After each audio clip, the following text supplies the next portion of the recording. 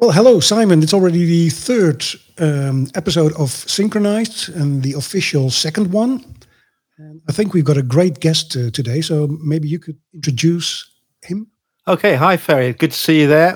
Tonight we're interviewing Jonathan Furstenberg, an old friend who I met first when he was working for Music Box, but he has a very long and distinguished history in music and production music in particular.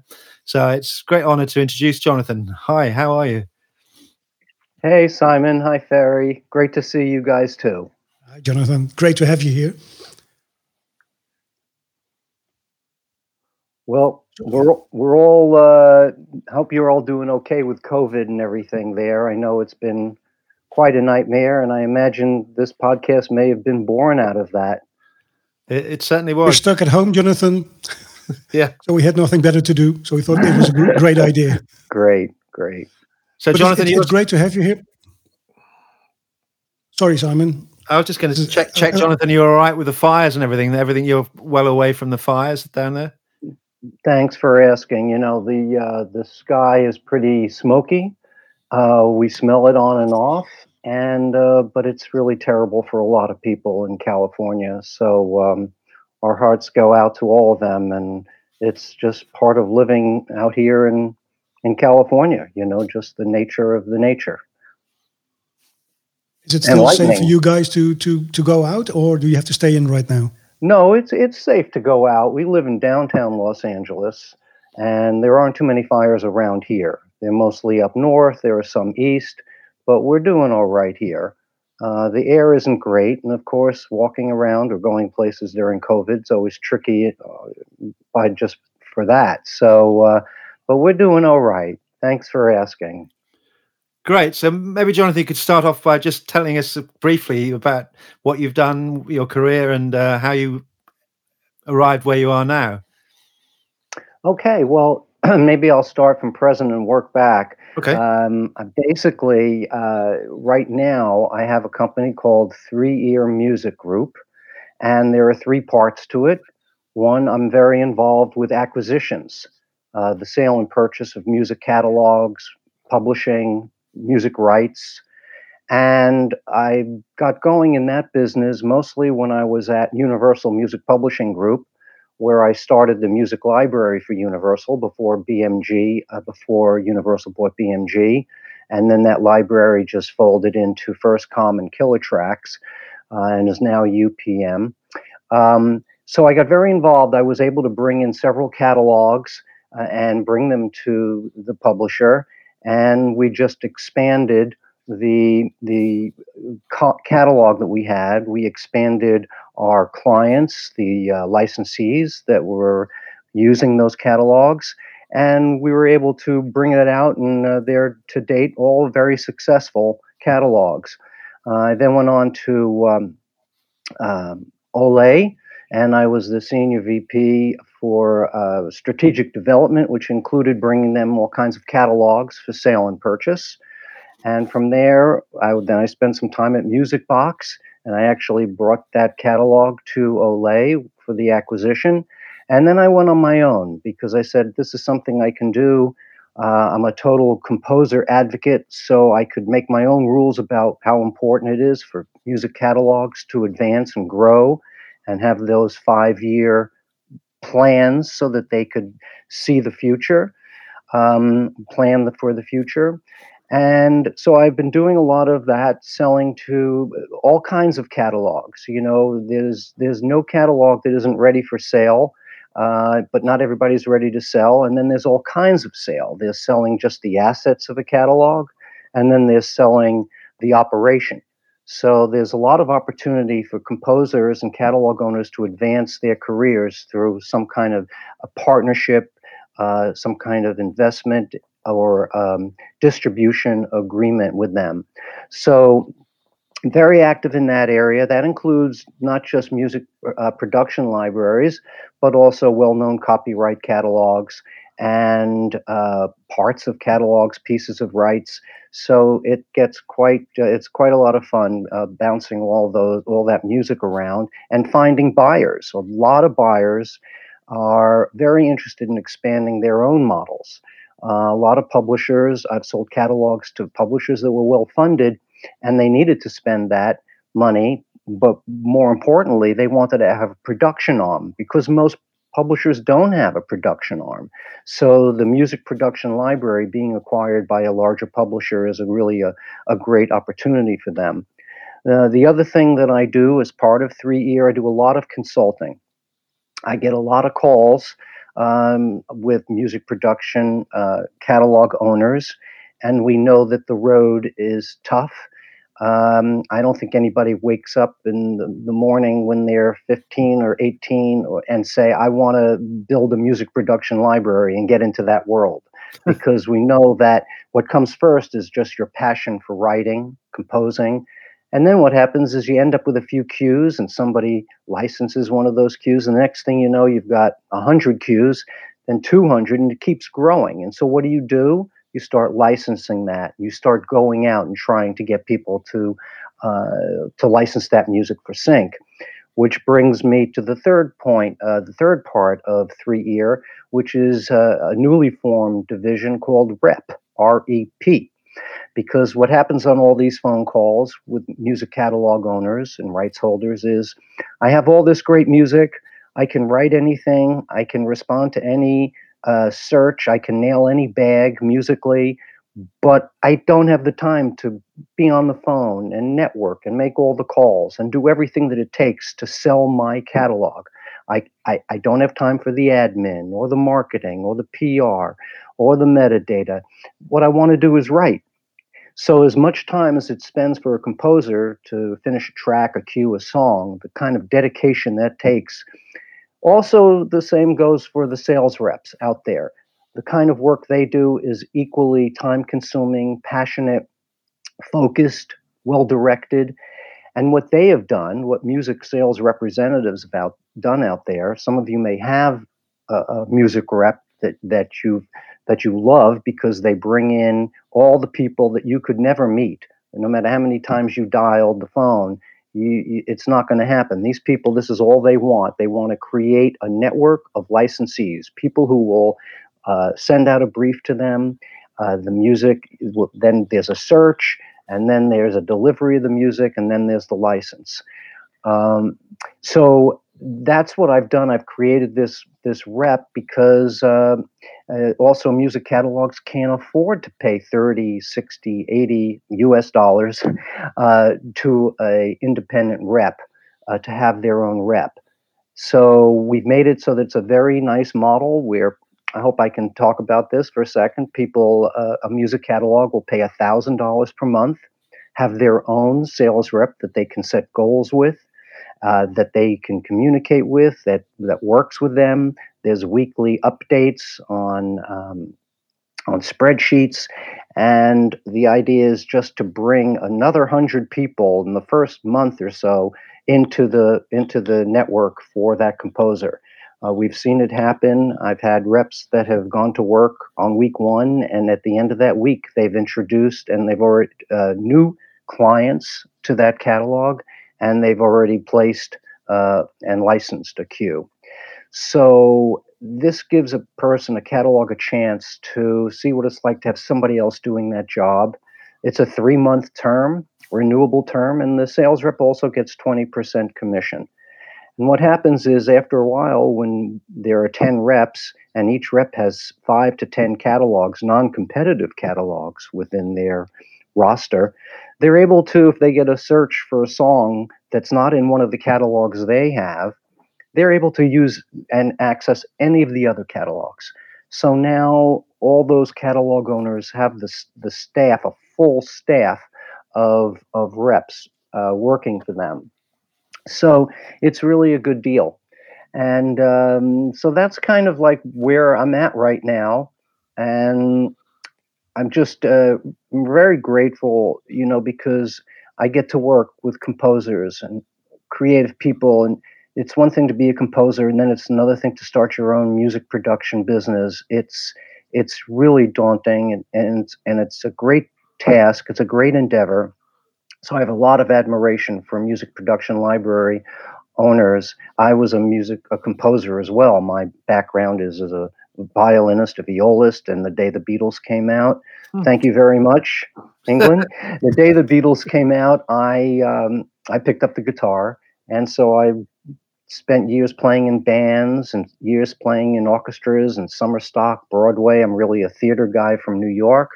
And then I got a lot of gigs as a composer, writing for HBO and Discovery before they even knew to keep their own publishing. So I've been very fortunate to have done a little bit of everything in this business. When you talk about catalogs, are you mainly talking then about catalogs that are owned by composers, or can it also be companies that have their own production music catalogs? Well, I'm keeping this. Thanks for that question. I'm keeping this very indie.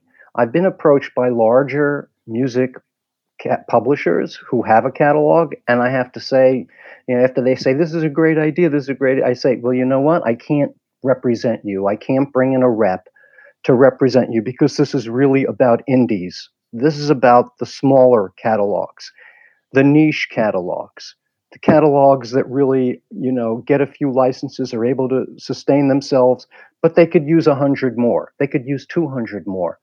So I don't really spend a lot of time with the larger catalogs right now.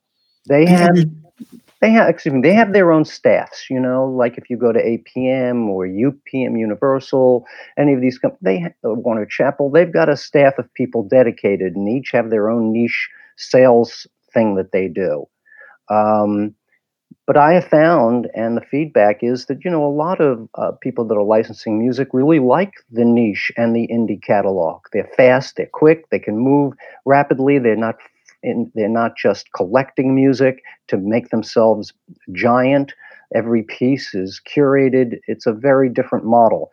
So I'm not representing any large catalogs, although I am representing large catalogs for sale. Like I have the first Jackson 5 record. I have Ike and Tina Turner masters, and lots of other masters that we represent as well. But I mean, if it's a boutique label from Europe or whatever who's looking for representation in the United States, then you might be a possibility to deal with that. That might be a possibility. Yes, I'm involved with that right now. I do consulting work for a couple of catalogs in the UK that are looking for distribution in the US. They're not interested in selling. They are startup, or they've already established themselves in their own territories, but they'd love to have somebody distributing them and sub-publishing them in the States. So I do that. I send out a catalog, a link to the catalog, and an introductory letter, and then there are meetings set up and conversations. The bigger catalog here is looking for smaller catalogs to build. That's the other interesting thing. A lot of indie catalogs, in order to really be able to have everything, do need to bring in other catalogs. You may have a catalog that's all about sports, and maybe the catalog over here doesn't have anything that's sports, and so they don't really try to go in that territory, but they wish they could. So they'll take on a catalog at a 50-50. It's a very good arrangement. And, what I tell all these catalogs, look, do this, get your numbers up. The next thing you know, maybe they will acquire you. But maybe that's not even in your interest. But what could be of interest to you is that you would keep cranking. You'd keep building your catalog. So instead of the 500 tracks you have now, in a few years, you'll have 1,000 or 1,500. And maybe you'll get briefs from that distributor, the Sub Pub in the US. And that'll help you grow, and includes custom work as well. So I think it's a good deal. It's like all the catalogs here. All we want to do is go to foreign territories for the Sub Pub. That's what we really find is crucial. Just to throw in my own 2 cents here, that's not always the best answer. Sometimes the best answer is just to go with an admin deal, because all those Sub Pub deals you still can get lost in the catalog. The numbers can work against you sometimes when you go with a major Sub Pub, unless they have a really a strong sales team and enough people covering the territories. Jonathan, looking ahead, do you think the era of publisher, sub-publisher is something that's going to be superseded by some kind of different relationship, or do you think that's set in stone and that is the way we're going to continue? I mean, bearing in mind that competition is coming in from left field now with the royalty-free and some of the big deals that are being done with royalty-free companies within broadcasters. So do you think we're going to stay with this business model, or do you think this is going to change? Well, it's forever changing, right? It's changed from the beginning. What all this music was valued at is not valued the same way anymore. When I was at Bruton, which was the catalog that Zomba's president, Clive Calder, bought from the Northern Songs catalog, which was the catalog that Michael Jackson bought from McCartney. Part of that was Bruton, the UK production music library. Very famous, very old, and tried and true. So when that acquisition happened, I was tasked with being the producer of the U.S. for all the music they wanted. They wanted to put a lot of U.S. music into the catalog. When I would hire a composer, I would, for an album, I would say, here's the brief. I'm looking for this. The composer would say, here's what I can do. And we'd pay $1,000 per track for 10 tracks, 12 tracks. And if we did songs, they were about 1,500. And if we did anything with more live instruments, they could be 2,000 to 2,500. So the budgets alone were different than just from the production side. Then when you're talking about the licensing side, yes, it's kind of gone crazy. The catalogs that aren't royalty free really have that to fight against. All the ways and means that networks have decided and figure out how they could get music for free. It's always been a problem. Free music has always been an issue. I mean, I don't blame any composer the first time out of the gate to do something for free. I did. I didn't, well, let's see. No, I didn't do it for free. I got paid to actually sell my writer's share. And so that was almost like, felt like it was free. Yeah. So I was doing a WFH, which is a work for hire, write these 50 cues and we'll pay you $500. Even then, that sounds outrageously rich and expensive. And it was. It felt great, in the 90s to be doing that.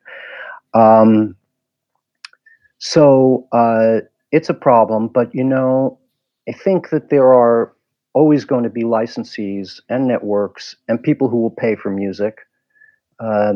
Not to say that that every piece of music is created equally. There's a lot of free music that's beautifully recorded, beautifully mastered, beautifully crafted by a talented composer. So it all depends on what the relationship is, I mean, for trailer companies or for advertising music houses and advertising agencies, they tend to go for the more custom, the more formulaic composer and catalog to find what they need. These are long established relationships. Some years ago, and Simon, you might remember this too, at Musicbox was one of the very first production companies to really get into a hybrid model. And that was pretty amazing to be able to work 50-50 with some of these production companies. So we offered part of the publishing to them because they weren't paying as much and they wanted to own the publishing. We worked deals where they guaranteed that we could get more placements during the blanket. We would be able to, be called on for custom music more. So I don't know where it's going. I feel as though there'll always be money in the music business. There'll always be money to be made. And so the free music concept doesn't scare me in the way of thinking that, oh my gosh, music production libraries are going away.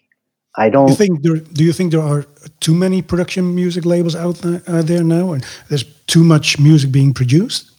Well, years ago, I started to call, when I was at Universal especially, I started to call music assets. Because when you work for a company like that, it's the business music. It's not the music business. And it's all about the numbers. I mean, it's all about the numbers for everybody now. But when you work in a company like that, that's really the focus.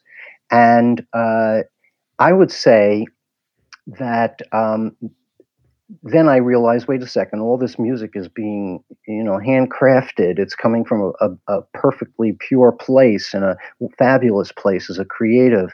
And so, no, there isn't too much music.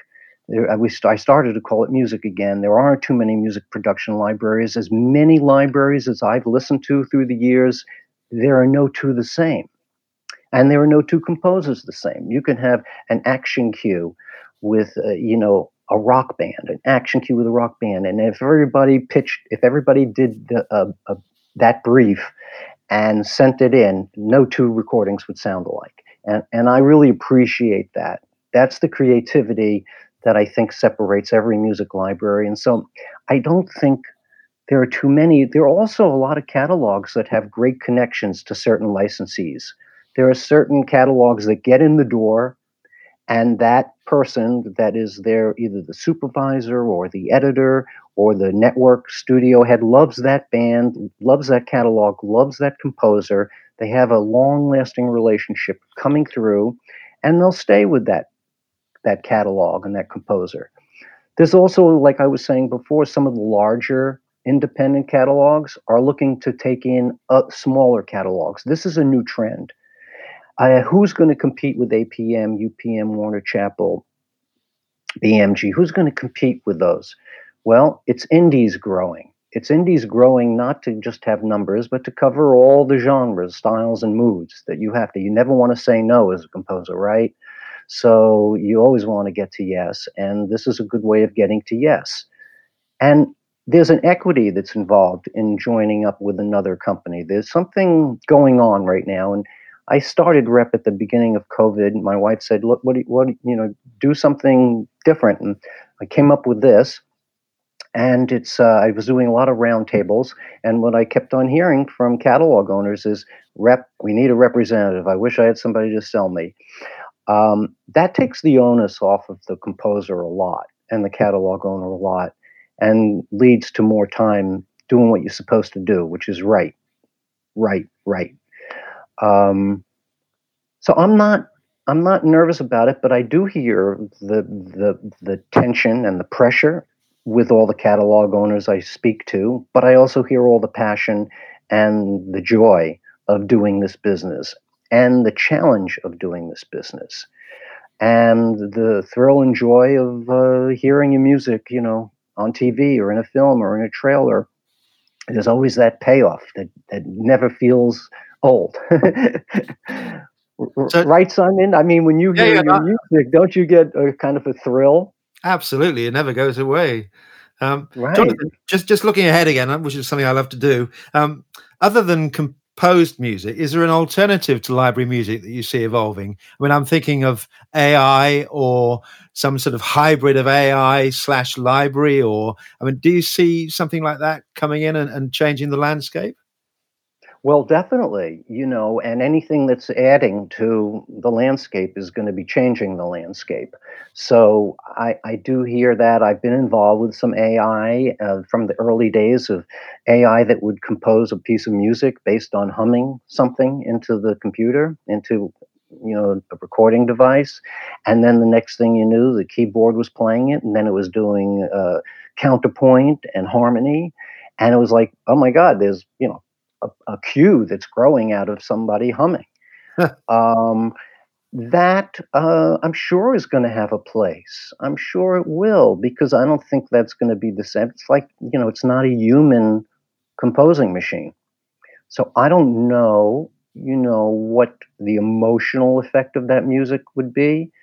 I suppose if you go back in later and you do a kind of mix on that music, you can do dynamics so that it does sound like somebody wrote it. I don't think there's any way of getting away from that.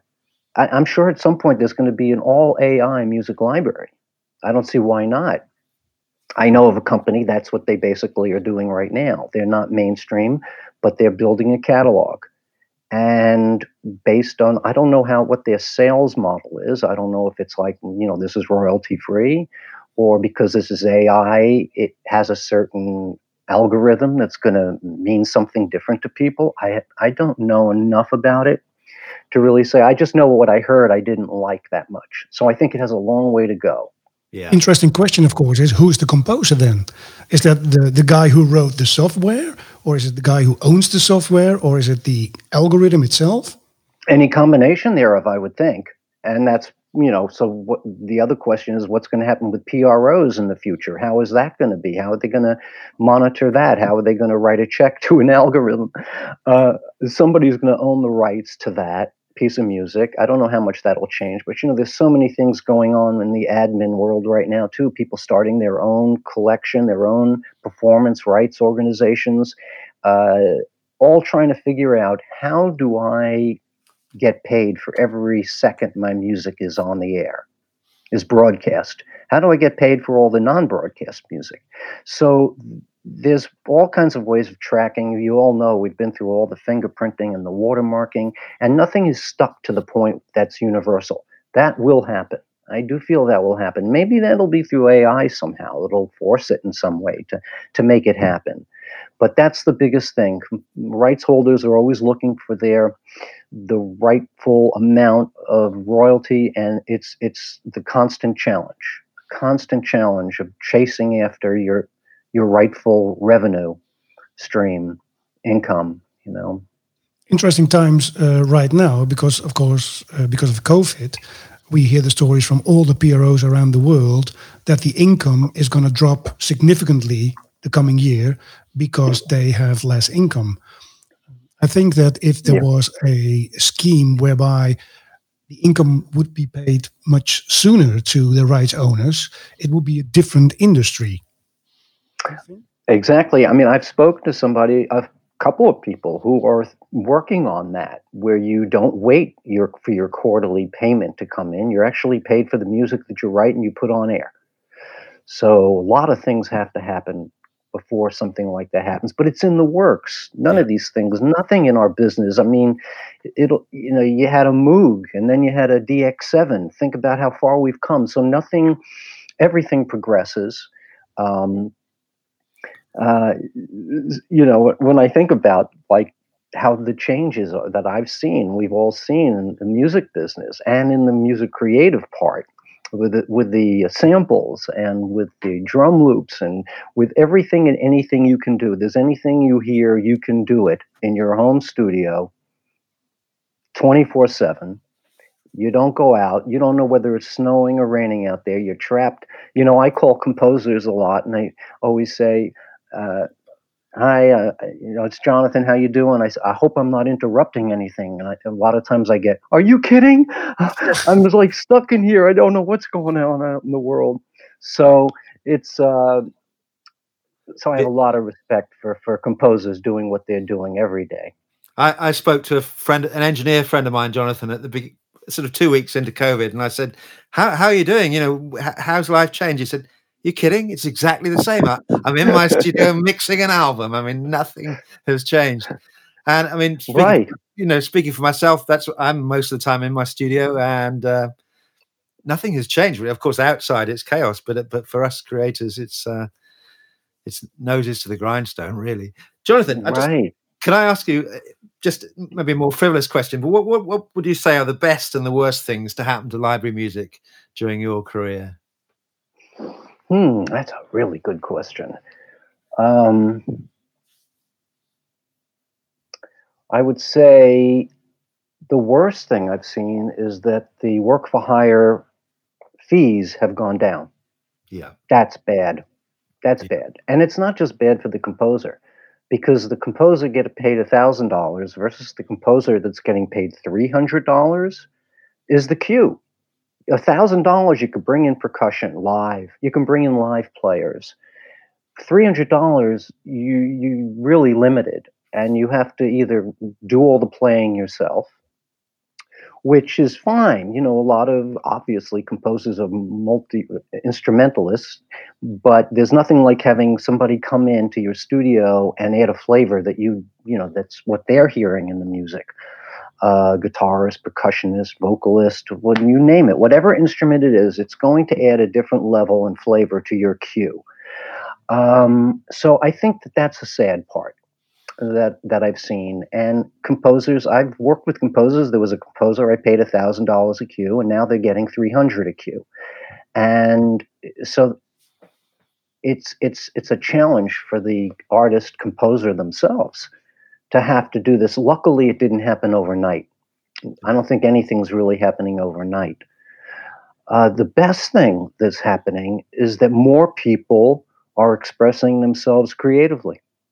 More people are finding out that I write a piece of music and then I share it with my wife, my kids, my friends, my family, then with people that maybe can license it. And I find out that people really are responding to my music. I'm getting 6 out of 10 people liking my music rather than 4 out of 10 people. So I'm inspired and I'll go out and write more. And so so that's really great, except it's kind of it's that mixed blessing. And now I have a catalog of the 500 tracks and I'm in the music production business. So, I've spoken to composers, a lot of composers who have gotten out of it, who have let go, who have gone and done different models. I mean, not every composer is going to stay a composer in their career. I didn't. I was writing music for off Broadway musicals and rock bands. I had a band with a lot of original material, and then working for all the networks, writing and all that. And I hung it all up basically when I became a suit, what we call a suit. I went to work for the large publishers, and I kind of let that music composition fall to the wayside. There are composers talk to now that have been in it for their entire lives. I mean, they're 40 or 50 years old, and they're turning their back on that catalog and want to do something else. So that's something that's very interesting. People do change their direction. And this is from catalogs who have good numbers, who really have good responses. They just feel the need to do something else. They're either tired of staying locked in their studios, or they have discovered some other way, something else to pursue. And that works for the writers that sell as well. A lot of the catalogs that sell, I have a production music catalog, but all I really want to do is compose songs now. That's all I want to do is pitch them to the artists. And so that's what they do. So I don't know if that's a good and a bad, both sides. There's probably a list of 10 on each side if I was to put it to paper. Good answer. So, well, have you seen a change, Simon? Have you seen, how has it affected you in all these years? So, well, I've always combined writing music for the theatre, television, and film with music library. In fact, my entry point, Jonathan, was back in the early 90s when my agent said to me, "You need to start a library." And I said, "Why?" He said, "Well, I've just done a deal for a major series where they only had the budget for the theme tune, but they didn't have a budget for the incidental. So the composer was able to bring that out of his bottom drawer." And so that was my entry point. And I've just tried to keep a good balance and to keep my headspace good so that everything's fresh, really. Of course, there have been huge changes in the library business.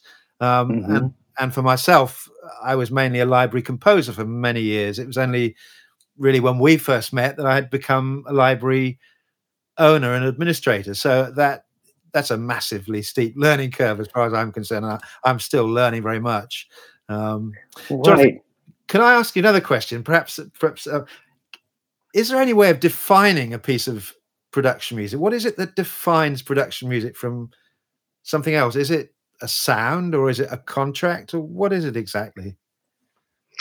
Well, it's like a regular library. When you go into a library, you want to find information out on anything that's on your mind. You can find that in the library. So music production library is basically the exact same thing. I learned about library when my first job, I came to New York. I grew up in New York. Then I spent a lot of time in DC, Washington, D.C., and then I moved back to New York for music theater. And I had cassettes. Oh boy, I'm really dating myself, everybody out there. I had demo cassettes that I sent to all the production companies in New York, advertising companies, any music company. And I got a call one day, and this guy says, "Well, we really love your music. We're not looking for any composers, but we could really use a music supervisor." And I went, "Great." I got off the phone. I went, "What is a music supervisor?" This was in the early, let's see, that was 1840. No, that was 1970, I guess. That's when that happened. And I said, no, 76, sorry. Okay. And I said, so they said, come to Brooklyn tomorrow and we'll show you, run you through this. So I showed up at a TV studio, and I went into the audio room, and that's what I learned what a music supervisor does. You take an acetate, which was how music was transferred in those days, and you mark it with a chalk, like a grease pencil. And as the scene is happening on this soap opera that I was working on, the engineer puts the album on the acetate on the turntable and drops the needle, hence needle drop.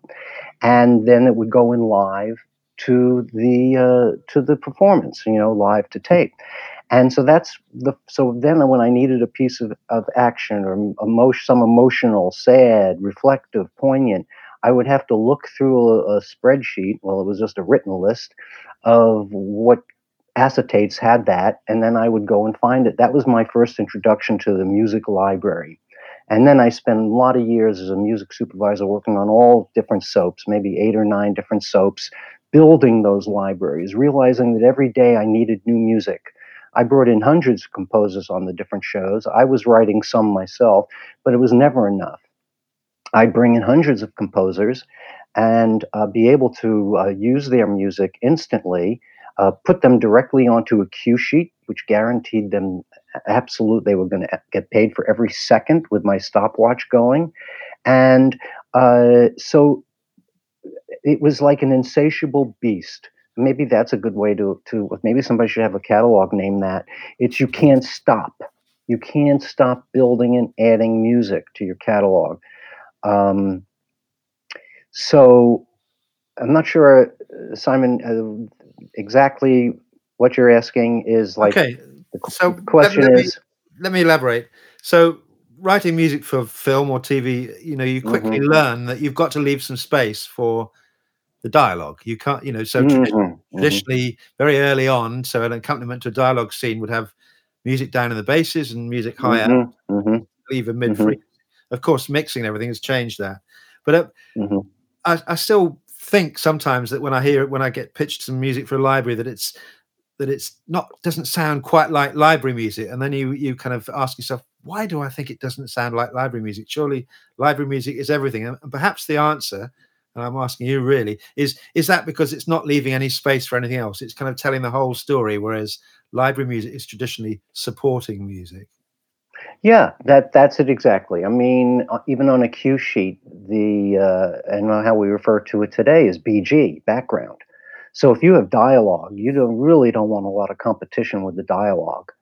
And so we would do a cue, and maybe there's 6 elements, and then you drop out the piano and you drop out the drums and you drop out the bass, and you're just left with this pad.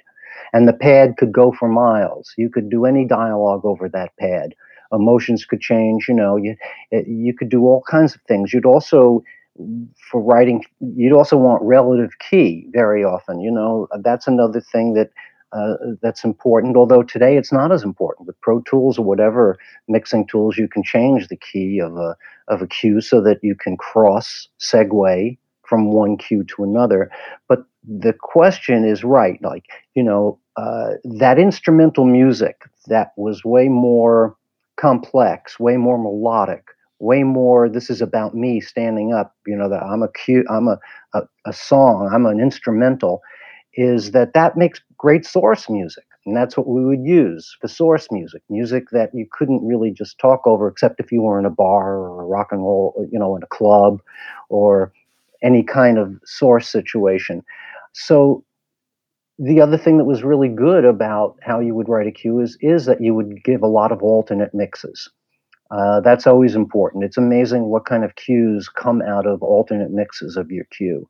That where you dropped everything out and all you left was the pad. Imagine if you, put everything back in and then you add more melody, or you add more grunge, or you add more elements to it.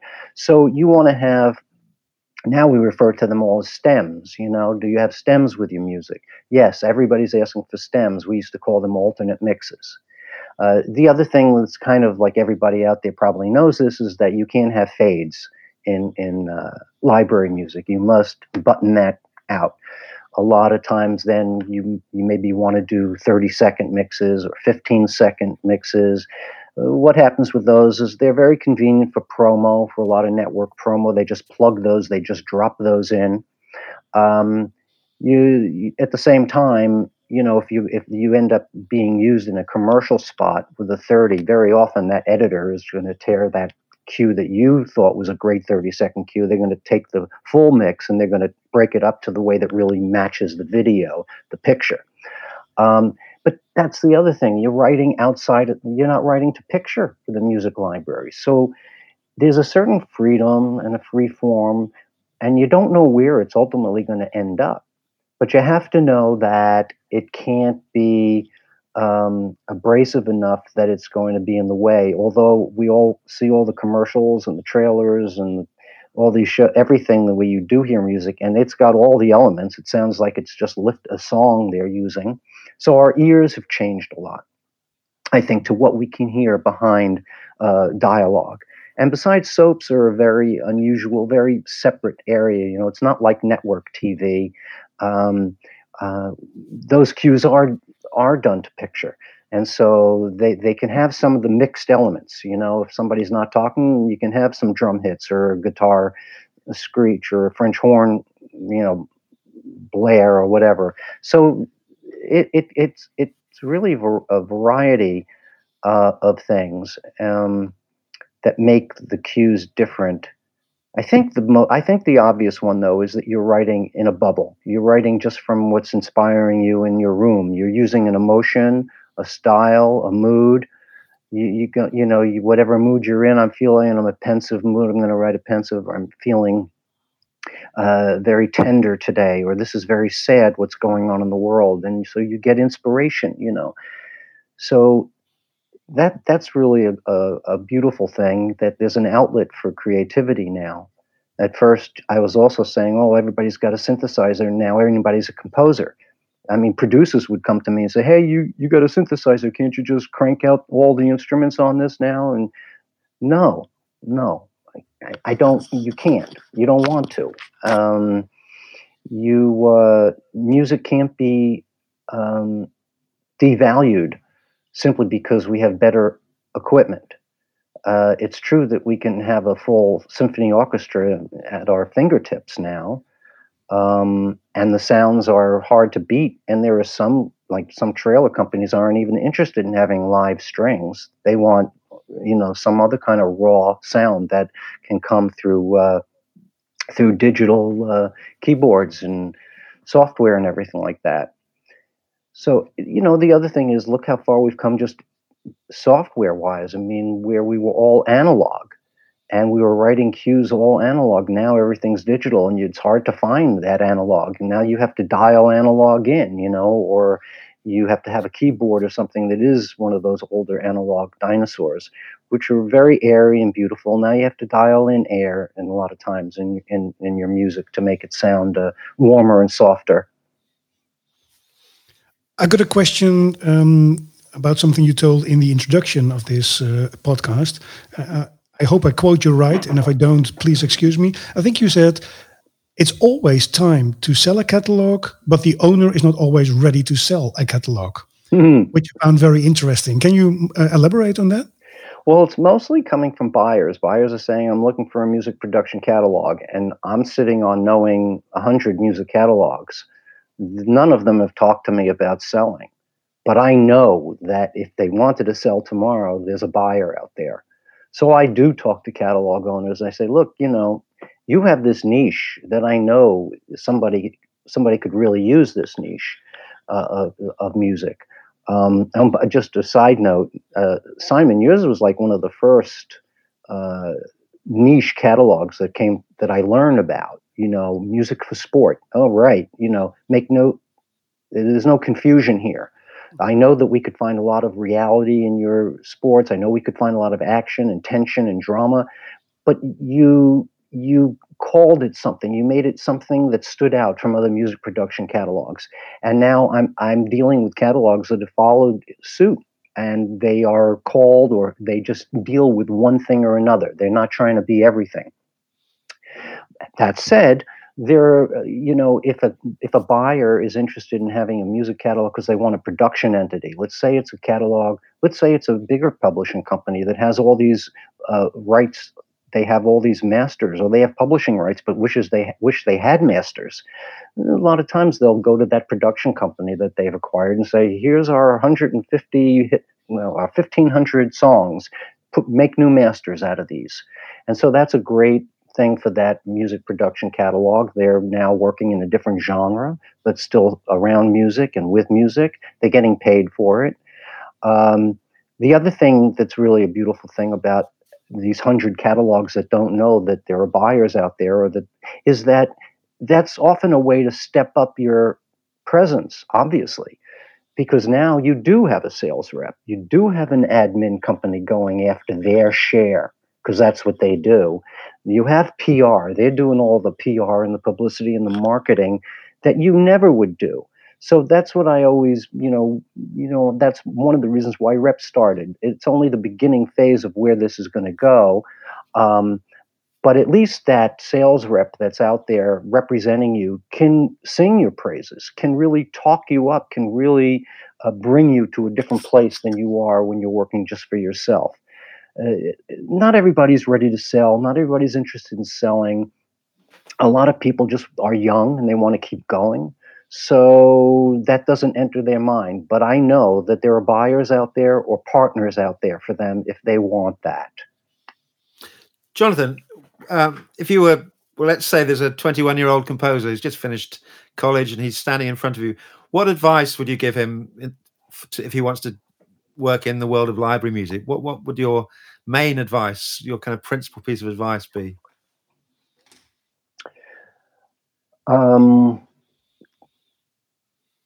Network as much as you can. Make those 10 calls a day to people you don't know.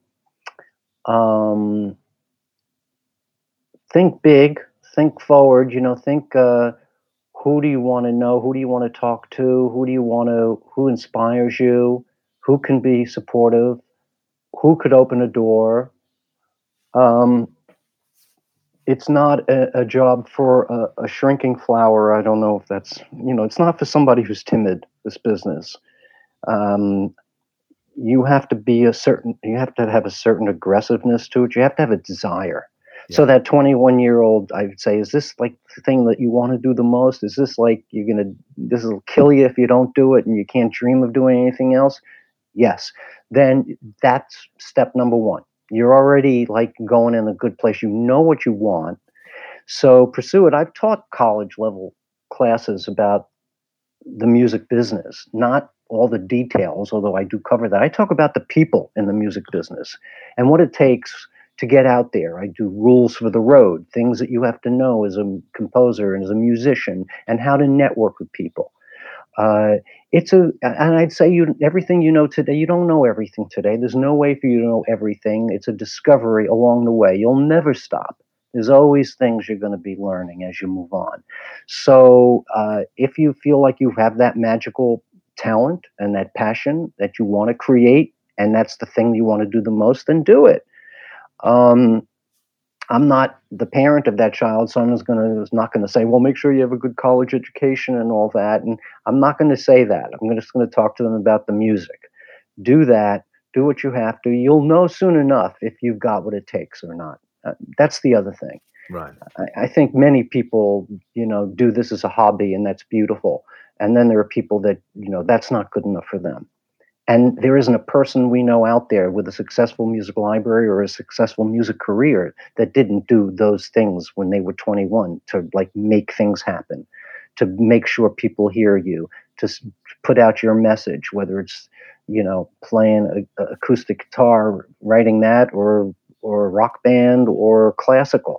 It all takes the same drive, and you all kind of get caught up in that music passion, something that you can't tear away from it. You can't think of doing anything else. So I give a lot of support to that 21-year-old to do it. And you got to meet people out there. You got to talk to people. You have to collaborate.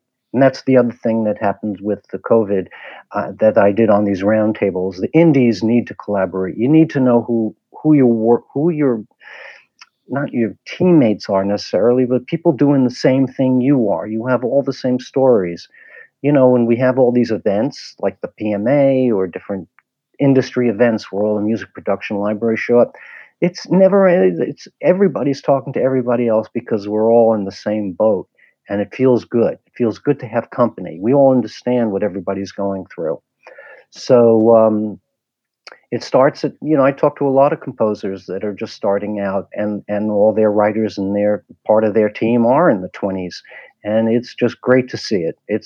It doesn't look that different than it did for me, in my 20s. So that's a beautiful Do you thing. think it's time for the indies to unite? Is that the story you're telling, or? I do, and I know there's people I'm talking to that are having that plan exactly. To unite. And I don't know how else to compete with I call them the big boys. I don't know how you compete. The idea is that if you collaborate with catalogs that aren't like yours, you really expand and the collaboration becomes more interesting and exciting, and there's more opportunity. Because let's face it, you can talk about the creative end all day, but you also have to have that revenue stream, and you have to keep that up on an ongoing basis, right? Every day, that revenue stream has to grow. I mean, if you're going to make a living at it, right? It's interesting because I think I've spoken to a lot of people as well, and what I see is that it's very difficult for indies to unite because there are so many different objectives that they all have. Mm-hmm. Mm-hmm. Well, you have to find the right indie too, right? Indies mean just what it is. I don't want to work with anybody. I want to be independent. That's the beauty of it. I run my own show.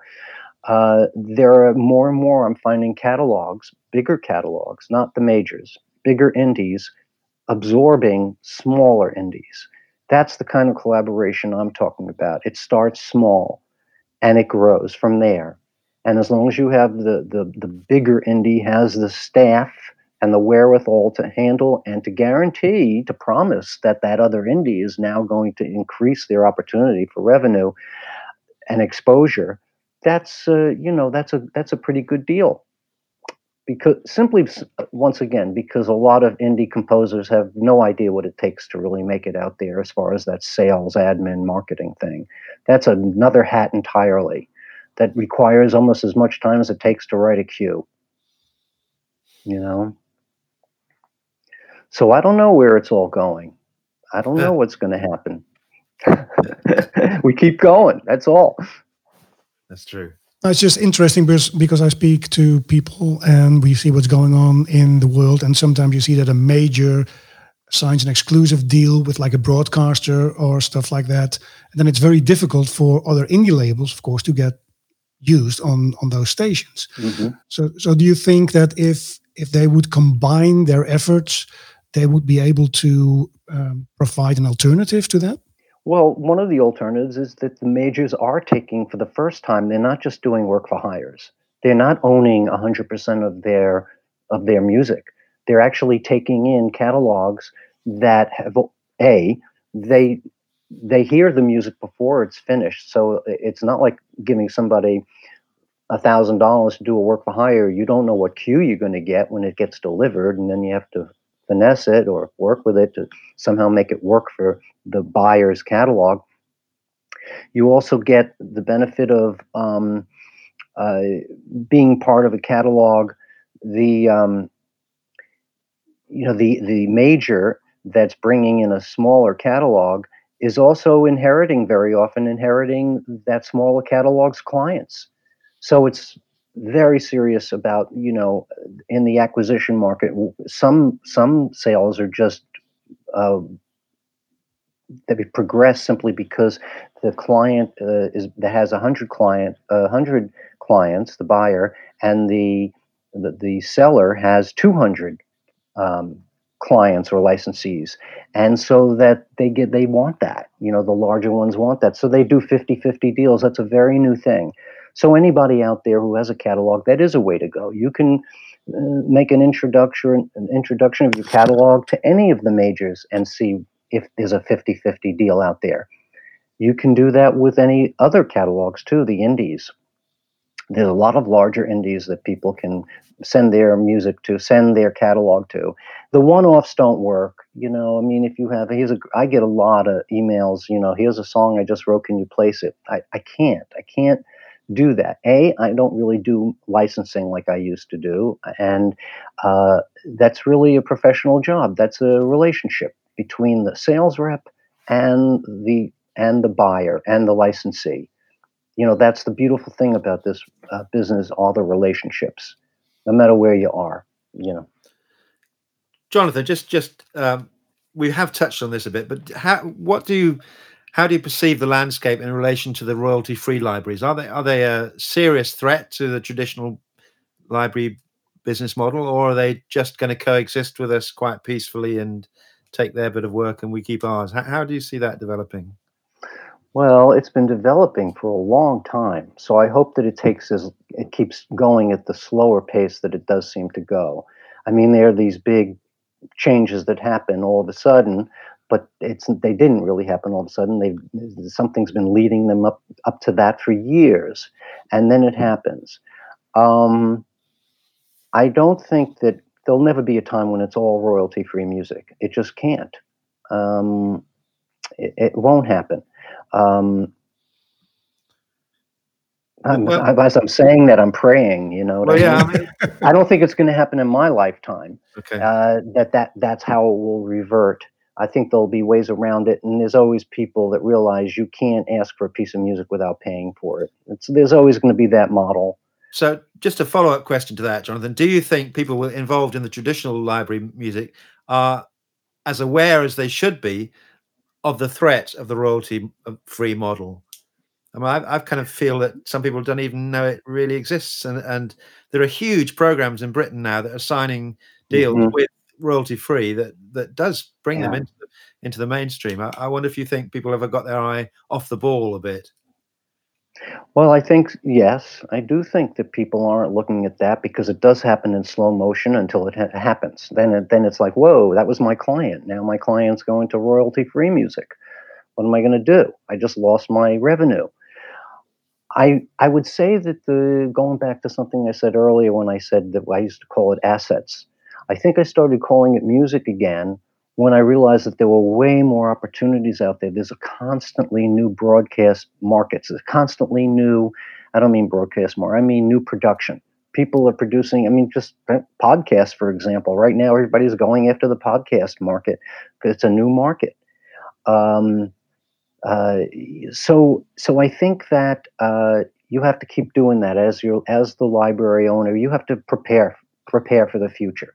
I think that you may not be aware of everything happening now, but you have to really lock in the kind of people you want to work with, you want to have that relationship with.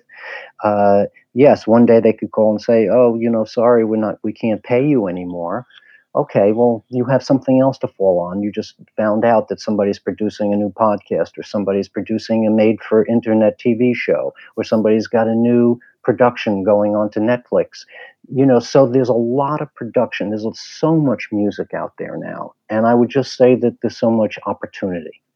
There's so many more things that there are places for you to plug into. You may not know about it. That's why, hence, I push rep again. Yeah. Because you may know 100 people, that rep knows a completely different 100 people. Why not have that in your camp to get you going? Why not have somebody else picking up the phone? Well, I didn't hear back from you. What can you do? Tell me. I'm ready to send you this piece of music. Let's do a deal. That's what a rep is going to do. Yeah. No composer is going to really want to be doing that. Somebody told me last week, and it was really amazing, that at the moment there are 550 shows, television shows in production in the United States alone. Mm-hmm.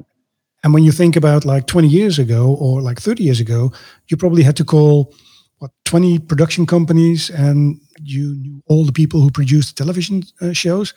Now Amazon is producing, Netflix is producing, Apple is producing. That must be amazing. It is. The reps that I talk to now are calling on different companies like Amazon, and Netflix, and iTunes. Apple. So all these other companies are getting into production, and then they have a staff, and then they farm it out to all those other producers. There's documentaries. There's a lot of news programming going on. If you get into a certain area, then you have a good shot of staying in there at a paid rate. So the niche catalog is really great. Don't spread yourself too thin. You're never going to supply everybody with 100% of what music needs they have. Think about collaboration. Think about making your life easier by focusing on what you do best, composing. Just give yourself that liberty to pursue your dream. Well, that's a great summary of our discussion. I have nothing more to add, I might say. Me neither. Thank you so much, Jonathan. That's really wonderful to talk to you. Oh, it's great. It's great to hang out with you guys. Thank you so much. Thanks so much for what you're doing. It's a long overdue service and model for music production people, composers of all kinds. So thank you for what you're doing. Thank you for being here. It was a privilege. All right. Take care, guys. Okay. Be well. Bye now. Cheers.